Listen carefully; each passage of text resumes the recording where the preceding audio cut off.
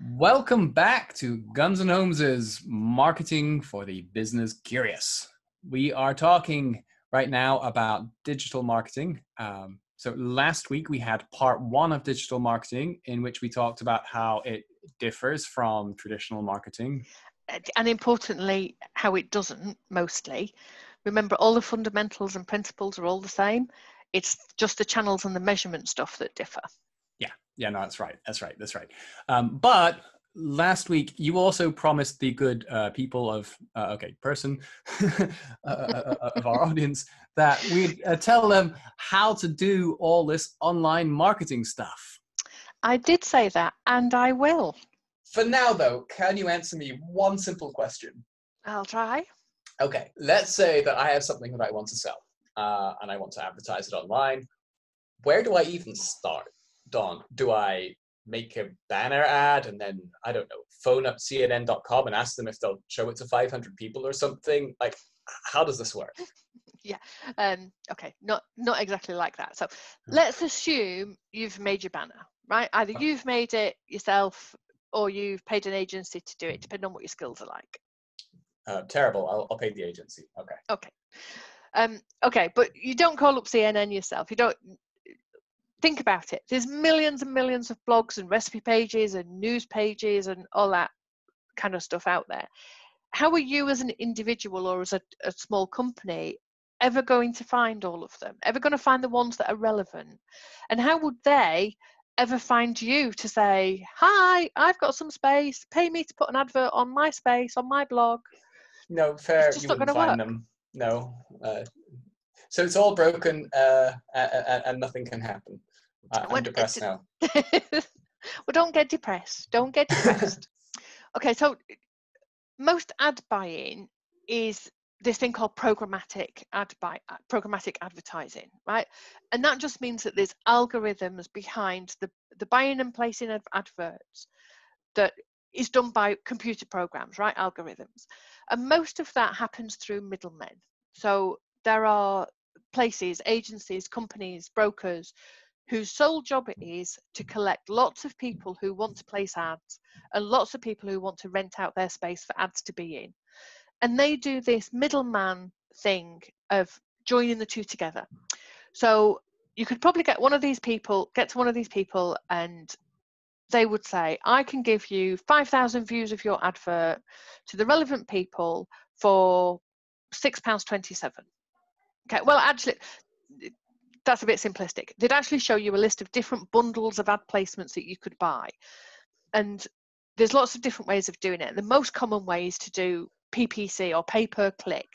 Okay, so, and they'd say every time your ad gets clicked on, you pay for that click. And it might be so many prices per 1,000 clicks. So cost per 1,000, CPK. It's quite another acronym that we use a lot with online metrics.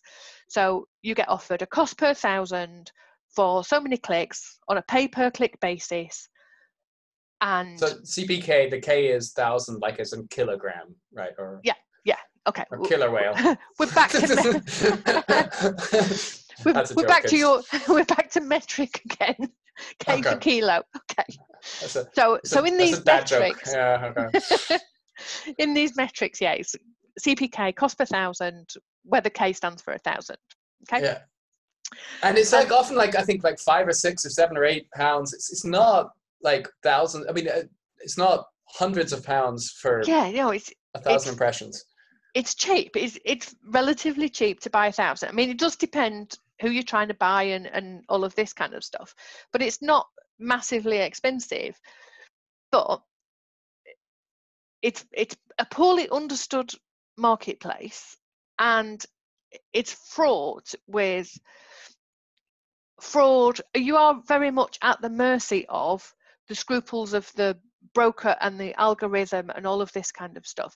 So how would you cheat someone on that? I don't get, like, so you'd say, well, yeah, so they might say, well, I'm going to charge you so many per 1,000 clicks, and then they've got a bot set up in the corner that is just clicking on your ad. Okay, so you might get 200 real people clicking on the ad and 800 clicks might be from a bot. Okay, and you have really very little way of knowing that, very little data on how that's broken down. Okay, that's why quite often you see this capture stuff that's, I want to tell you're not a robot. You know, some of that is about preventing this kind of bot fraud. But yeah, you see that, yeah, bots go to these pages loads of times and it looks like lots of people have seen it, and then they take your money and you've got nothing for it. So I go online and I find one of these skeevy middlemen and I take my chances. Well, you can, but really, realistically, 80% of this market is owned by Google and Facebook, right? If you're doing online advertising, those really are the two big companies. You know, they own most of the online advertising space. It's famously an oligopoly, or I guess more accurately, a duopoly. Like between these two players, they control a huge chunk of the market. Yeah, but if I'm a big firm, to be honest, I'm probably not going to do it direct anyway. I'm going to pay a media agency to look after this for me, as I do with all of the rest of my advertising through multi-channels, right? Because I'm going to do integrated marketing comms, I'm going to be using billboard, TV, streaming, all this kind of stuff. So I'm probably just going to get a media agency to take care of all of it for me. Okay, integrated media comms. There's another future podcast. Definitely, I love a bit of integration. Good old IMC, yeah. So that's where I'd go. I'd go to my agency and I'd say, what can we do with this? Is it going to be Google, Facebook, maybe some of these other online brokers, and do a few small podcasts, influencers, that kind of stuff.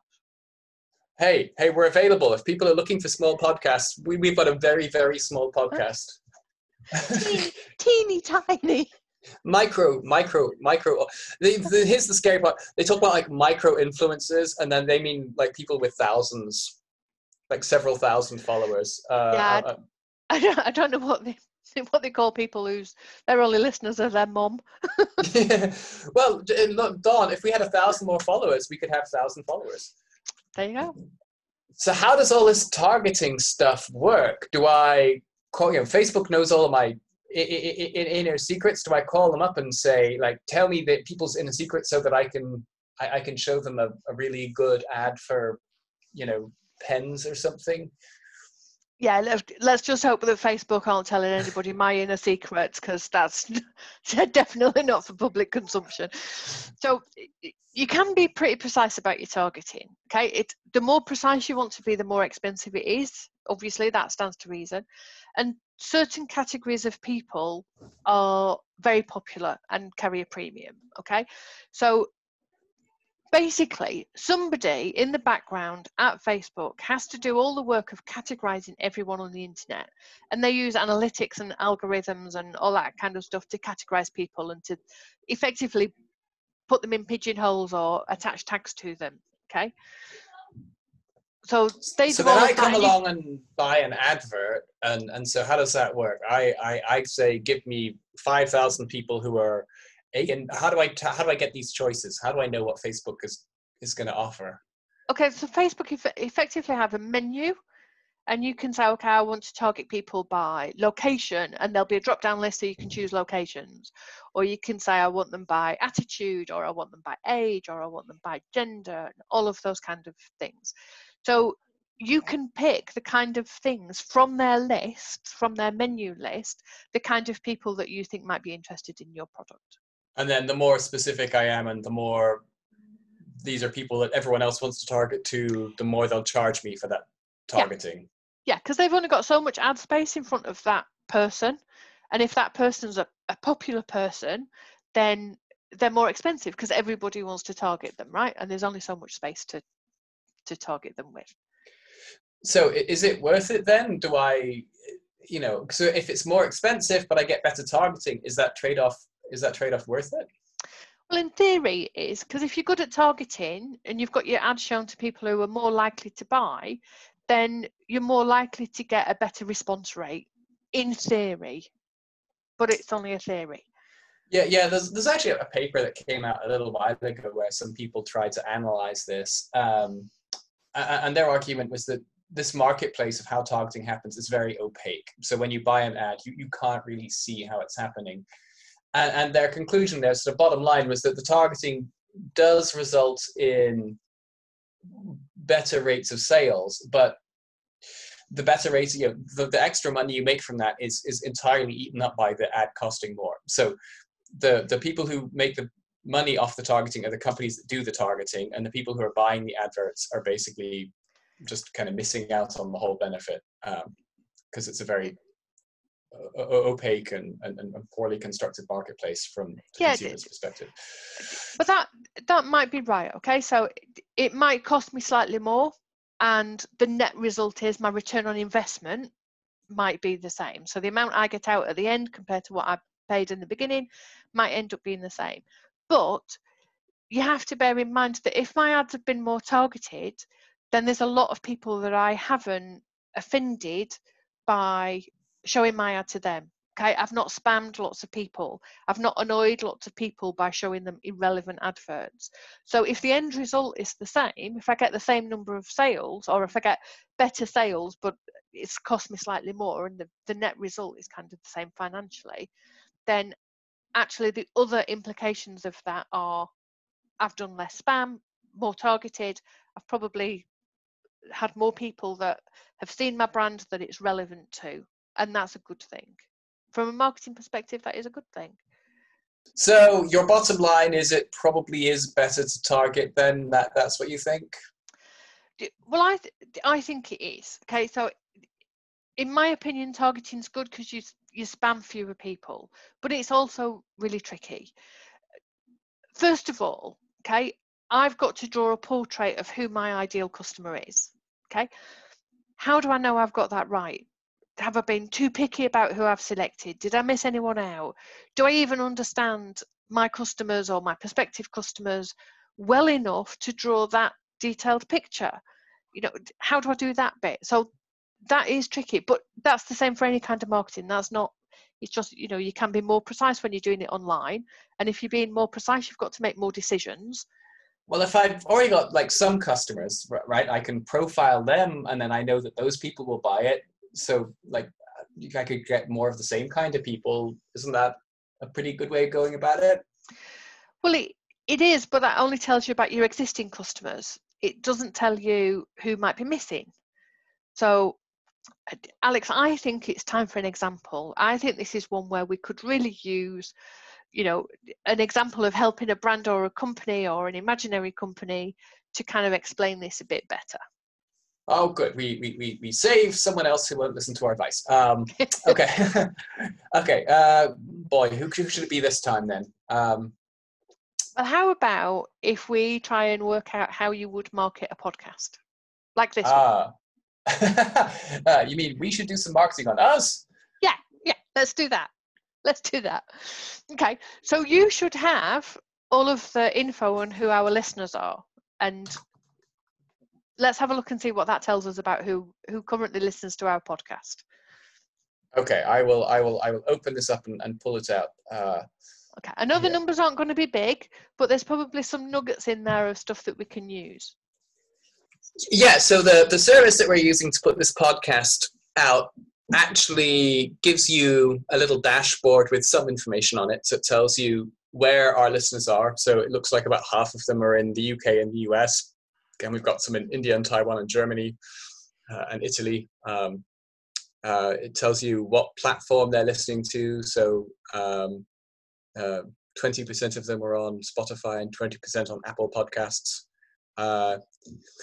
But where it actually gets a little bit more interesting is of those who listen on Spotify, Spotify actually gives you some guesses about who those people are. So it says that its guess is that 60% of our audience is female right now, that most of them are 18 to 22, some of them are 23 to 27, none of them are in their 40s, and some of them are 60 plus.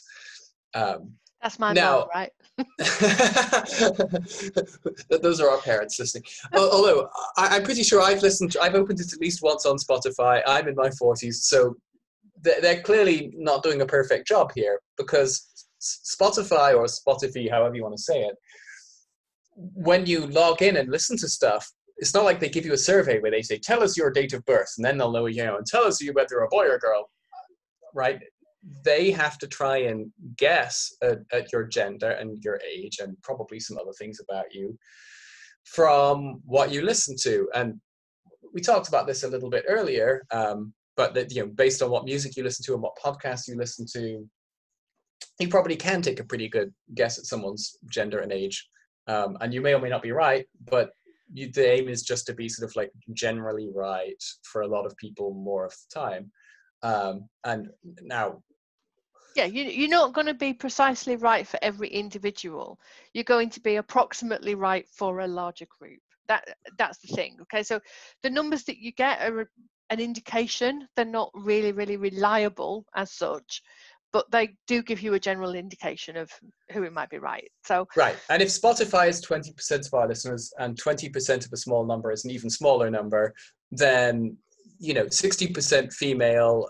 This is not based on a large sample, and so I wouldn't necessarily put a whole lot of faith in it right now. But the other thing is that we've not done a lot of marketing for our podcast, right? So those numbers, let's imagine that they're reliable and that they're telling us the truth about who's listening. Do we think that's the right audience for us? So those are just the people who've stumbled on our podcast. Right. Are they the right I don't people? know. I don't know who our audience should be. Insomniacs, maybe. People who need help going to sleep, and they can put on our podcast. let's I know you say that in jest, but let's use that as an example, right? So Okay. if we thought we should be useful or listened to by insomniacs, okay, then we can get an ad for our podcast to anybody who Googled insomnia or trouble sleeping, or maybe anybody that visited Night Old's website or bought lavender oil online. So, if we think it's about insomniacs, then there's something that we can do with that. We can start to attract that particular audience. But maybe not all insomniacs will be interested. And doing that, we might just be creating spam. Okay, we need to think about whether that's right or not. Okay, well, let's try and be more specific then. So we're marketing for the business curious. So maybe it's about finding curious people. Incurious, they will not like our podcast. Curious people, maybe we stand a chance with them. So the dashboard that I'm looking at now says nothing about curiosity. I can't tell anything about that from who's listened already. But maybe we could advertise to people we think might be curious. So I don't know, people who watch TED Talks, or people who watch documentaries on iPlayer, or people who Google how or why a lot, something like that. Yeah, so that would be an approach that we could take, but we have to see if those things are on the list of categories are available from Facebook, say. So if they've got a category for curiosity, as they would have with adventurous or conservative or traditional, then if curiosity is one of those, happy days. If not, we're going to have to work around those ideas a little bit further. Okay, let's think through a bit further. Let's go with Google, because if nothing else, they have a nice color scheme, and I can respect that. I would call that a color scheme, but there you go. So they've got the red and yellow and the green and the blue. They got the primary colors. You can tell you've got kids. No finesse. It's just building blocks to you, isn't it? I may once have had some taste, but it's all been stripped out. Stripped mined and replaced by little jingles. Let's look at Google. Okay, with Google it's a little bit different because Google's a search engine rather than a social networking app. Okay, so it's a little bit different. So instead of looking for attributes of people that are in that network, you're basically buying ads that get associated with search terms. Okay, so if someone types in curious, then we can say show me ad, show our ad to people who type in the word curious. Yeah, you can buy that search term curious, or we could say, or every time somebody searches TED Talks, present them with our banner ad, because if they're looking at TED Talks, they're the kind of people we want. If they're looking at Curiosity Killed the Cat, they're probably looking at 80s music rather than us, so let's not buy those. You've got to filter out all of, work your way around all of these particular search terms. We want people who are searching for podcasts. That seems pretty obvious, because that means they're looking for a podcast if they're searching for a podcast, show our ad next to that search result, and then they'll go and click on our podcast, and we're off to the races. Yeah, I mean, podcast would be, that would be an obvious one, really. But it's also going to be really expensive because lots of other people are probably also targeting podcast, right? And it works a bit like an auction. And the other people that are promoting their podcasts, all the guys at the BBC and all these high influencers and all these rich people, they're going to have a lot more money than we are. We're not going to be able to afford to do it, right? They're going to be a lot richer than us. The people with producers and whole teams of people, the credits at the end, and they list 20 people who worked on the podcast. And that would just be like me, Dawn, me, Dawn, and Dawn. Actually, we wouldn't just have a list, would we? We would just say, put together by Alex and Dawn. So then it would be cheaper than if we just searched, if our search word was, interesting, because not so many people would search for that, and so then we'd have less competition, less people to bid against in the big auction. Yeah, so that would be a lot cheaper, but you've got to work out whether actually anybody's searching for interesting, and because how do I know that? How do I know that? How do I know if people are searching for this? Well, Google help you out there, because Google want to get your money off you for advertising, right? So they're really helpful. They provide a list of search terms and tell you how popular they are, how often they get searched in the last day, month, etc., what's trending. They'll give you this list of search terms that you can buy. Or you can enter in the search terms and they'll tell you. Yeah, they'll tell you how popular it is and how often it gets searched, and and then how much it would cost. And then how much it would cost to buy an ad to appear next to that. They can't always give you a precise cost because it's a bit like an auction. So you'd have to say, if I want that search term at this time of day for this length of period, then they'd give you a cost for that. But it would depend on how many other people were also trying to buy that search term at the same time. So it's a supply and demand market, right?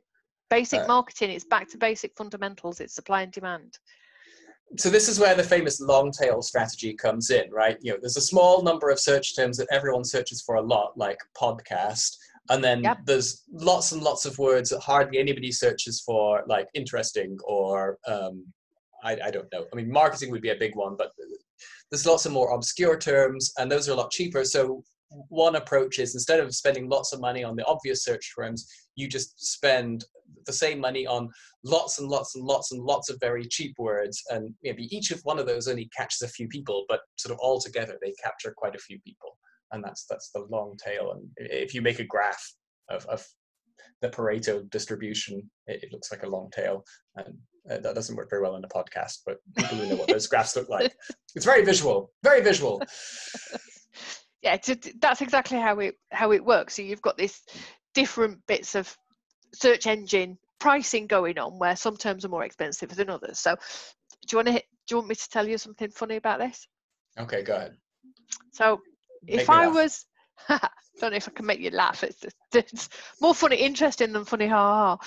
So if I was G-Tech vacuum cleaners, right? I'm a little bit obsessed with vacuum cleaners. So if I'm G-Tech, I might buy space on Google so that every time somebody types in Dyson, a G-Tech ad appears next to it.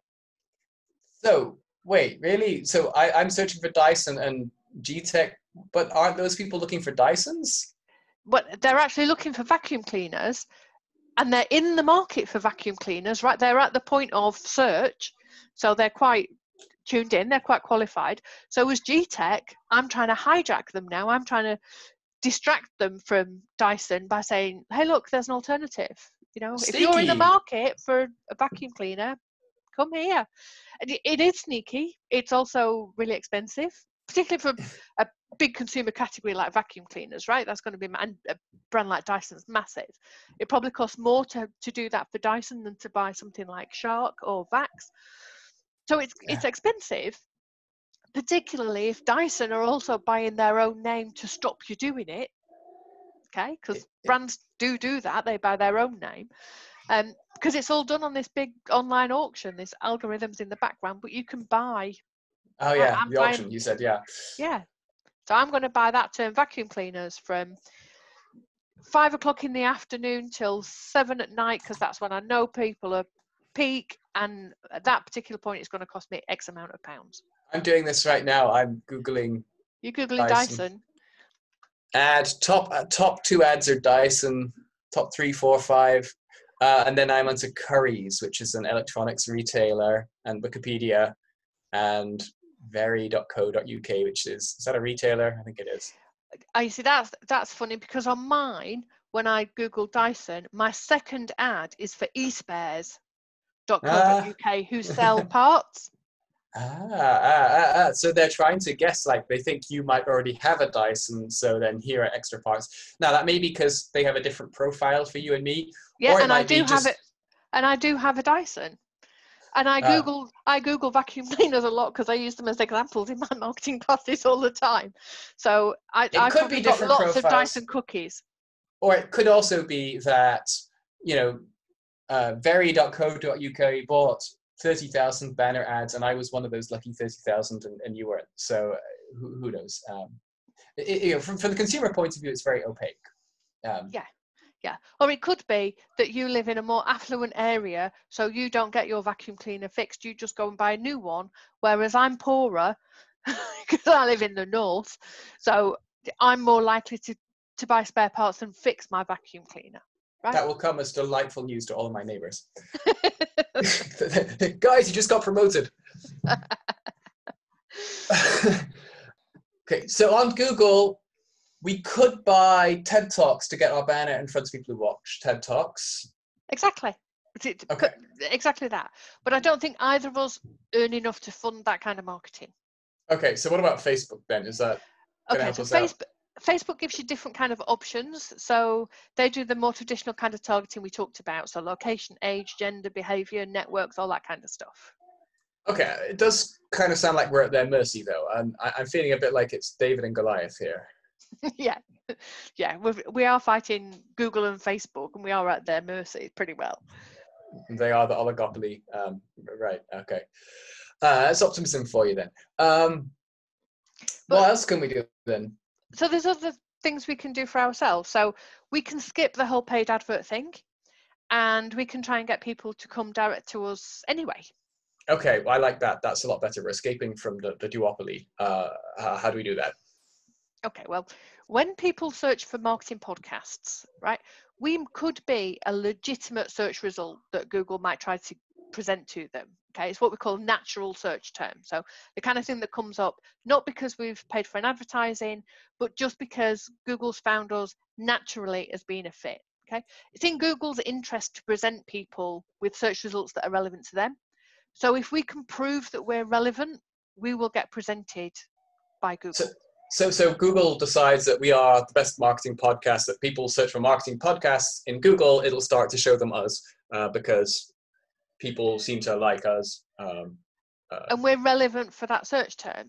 We get clicked on when that happens, all of those kind of things. So we just got to get Google to think that we're the best marketing podcast. How do we do that? How do we get Google to think that we're the best marketing podcast so that we don't have to pay for the ads? They'll just show us to them anyway. There's lots and lots of things that you can do there. It's this thing called search engine optimization, or we call it SEO for short. Okay, so right. That's about optimizing your content so that you can be found easier by search engine. So Google, it's not just Google, it's other places that suggest podcasts. So making yourself easier to find on Spotify and Anchor and iPlayer and all that kind of stuff. Okay, so when someone looks for a business, yeah, there you go, ask Jeeves. So we just aged ourselves there, yeah. So when someone looks for a business DuckDuckGo, how about that? DuckDuckGo, there we go. So when someone looks for a business podcast or a marketing podcast, we get listed, right? If we get good at this search engine optimization, we will naturally get listed. We don't have to advertise, we'll just be there anyway. And it's the equivalent of us going, hi, here we are. So if somebody types in feed my curiosity and we've got curious in the title, then that's more likely to get presented to that person that searched that term. So yeah, so you and there are websites that will try and tell you how to do this, how to do SEO. They'll give you a whole big checklist of things that you should change about your website, and so there'll be better search terms and where to put the search terms. on your website. And increasingly, they're getting into Google. I mean, Google changes their criteria all the time, and the latest iterations are getting more and more. Apparently, I was just reading about this the other day. They're getting more and more into, is your web page really usable? So when you load the web page, how quickly do all of the parts stop jumping about, and how quickly is sort of the most useful information shown at the top? So lots of big pictures that load slowly and move all the website around will get you punched down the Google rankings now. So yeah, and one of the tricky things with that is that Google don't publish their algorithm, right? So and they do keep changing it. So you have to keep manipulating your own website and your own description on your podcast and things like that to make sure you stay top of that list. And that in itself is an art form. And again, you can get agencies to help you do that. I mean, that's what most companies would do, most big companies. So we can do all of that. If we understand some of it, we can do that maybe as well as buying some advertising. Okay, so how do we decide what to do and what we can afford? I mean, how do we make those decisions then? Okay, well, frequently you would start by looking at your budget. I mean, I don't know about you, but I've got £2 coins and 2 buttons in my purse, and that's about it. I don't have. Well, there you go, lording your wealth over me again. I know, I'm sorry. I just can't help being rich to the tune of £2 and 2 buttons. So we're going to have to start doing some cheaper stuff. You know, the kind of things that you do, we'd call it marketing on a shoestring, right? A shoestring budget. Okay.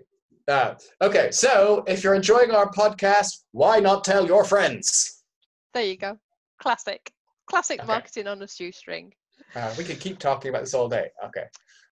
I don't think people would listen to us all day. They've probably had enough of us already. You mean they haven't lined up dozens of episodes to binge listen to? Alex, this is episode 7. We haven't even done a dozen yet. You and your facts. Okay, let's wrap it up then. Let's wrap this one up.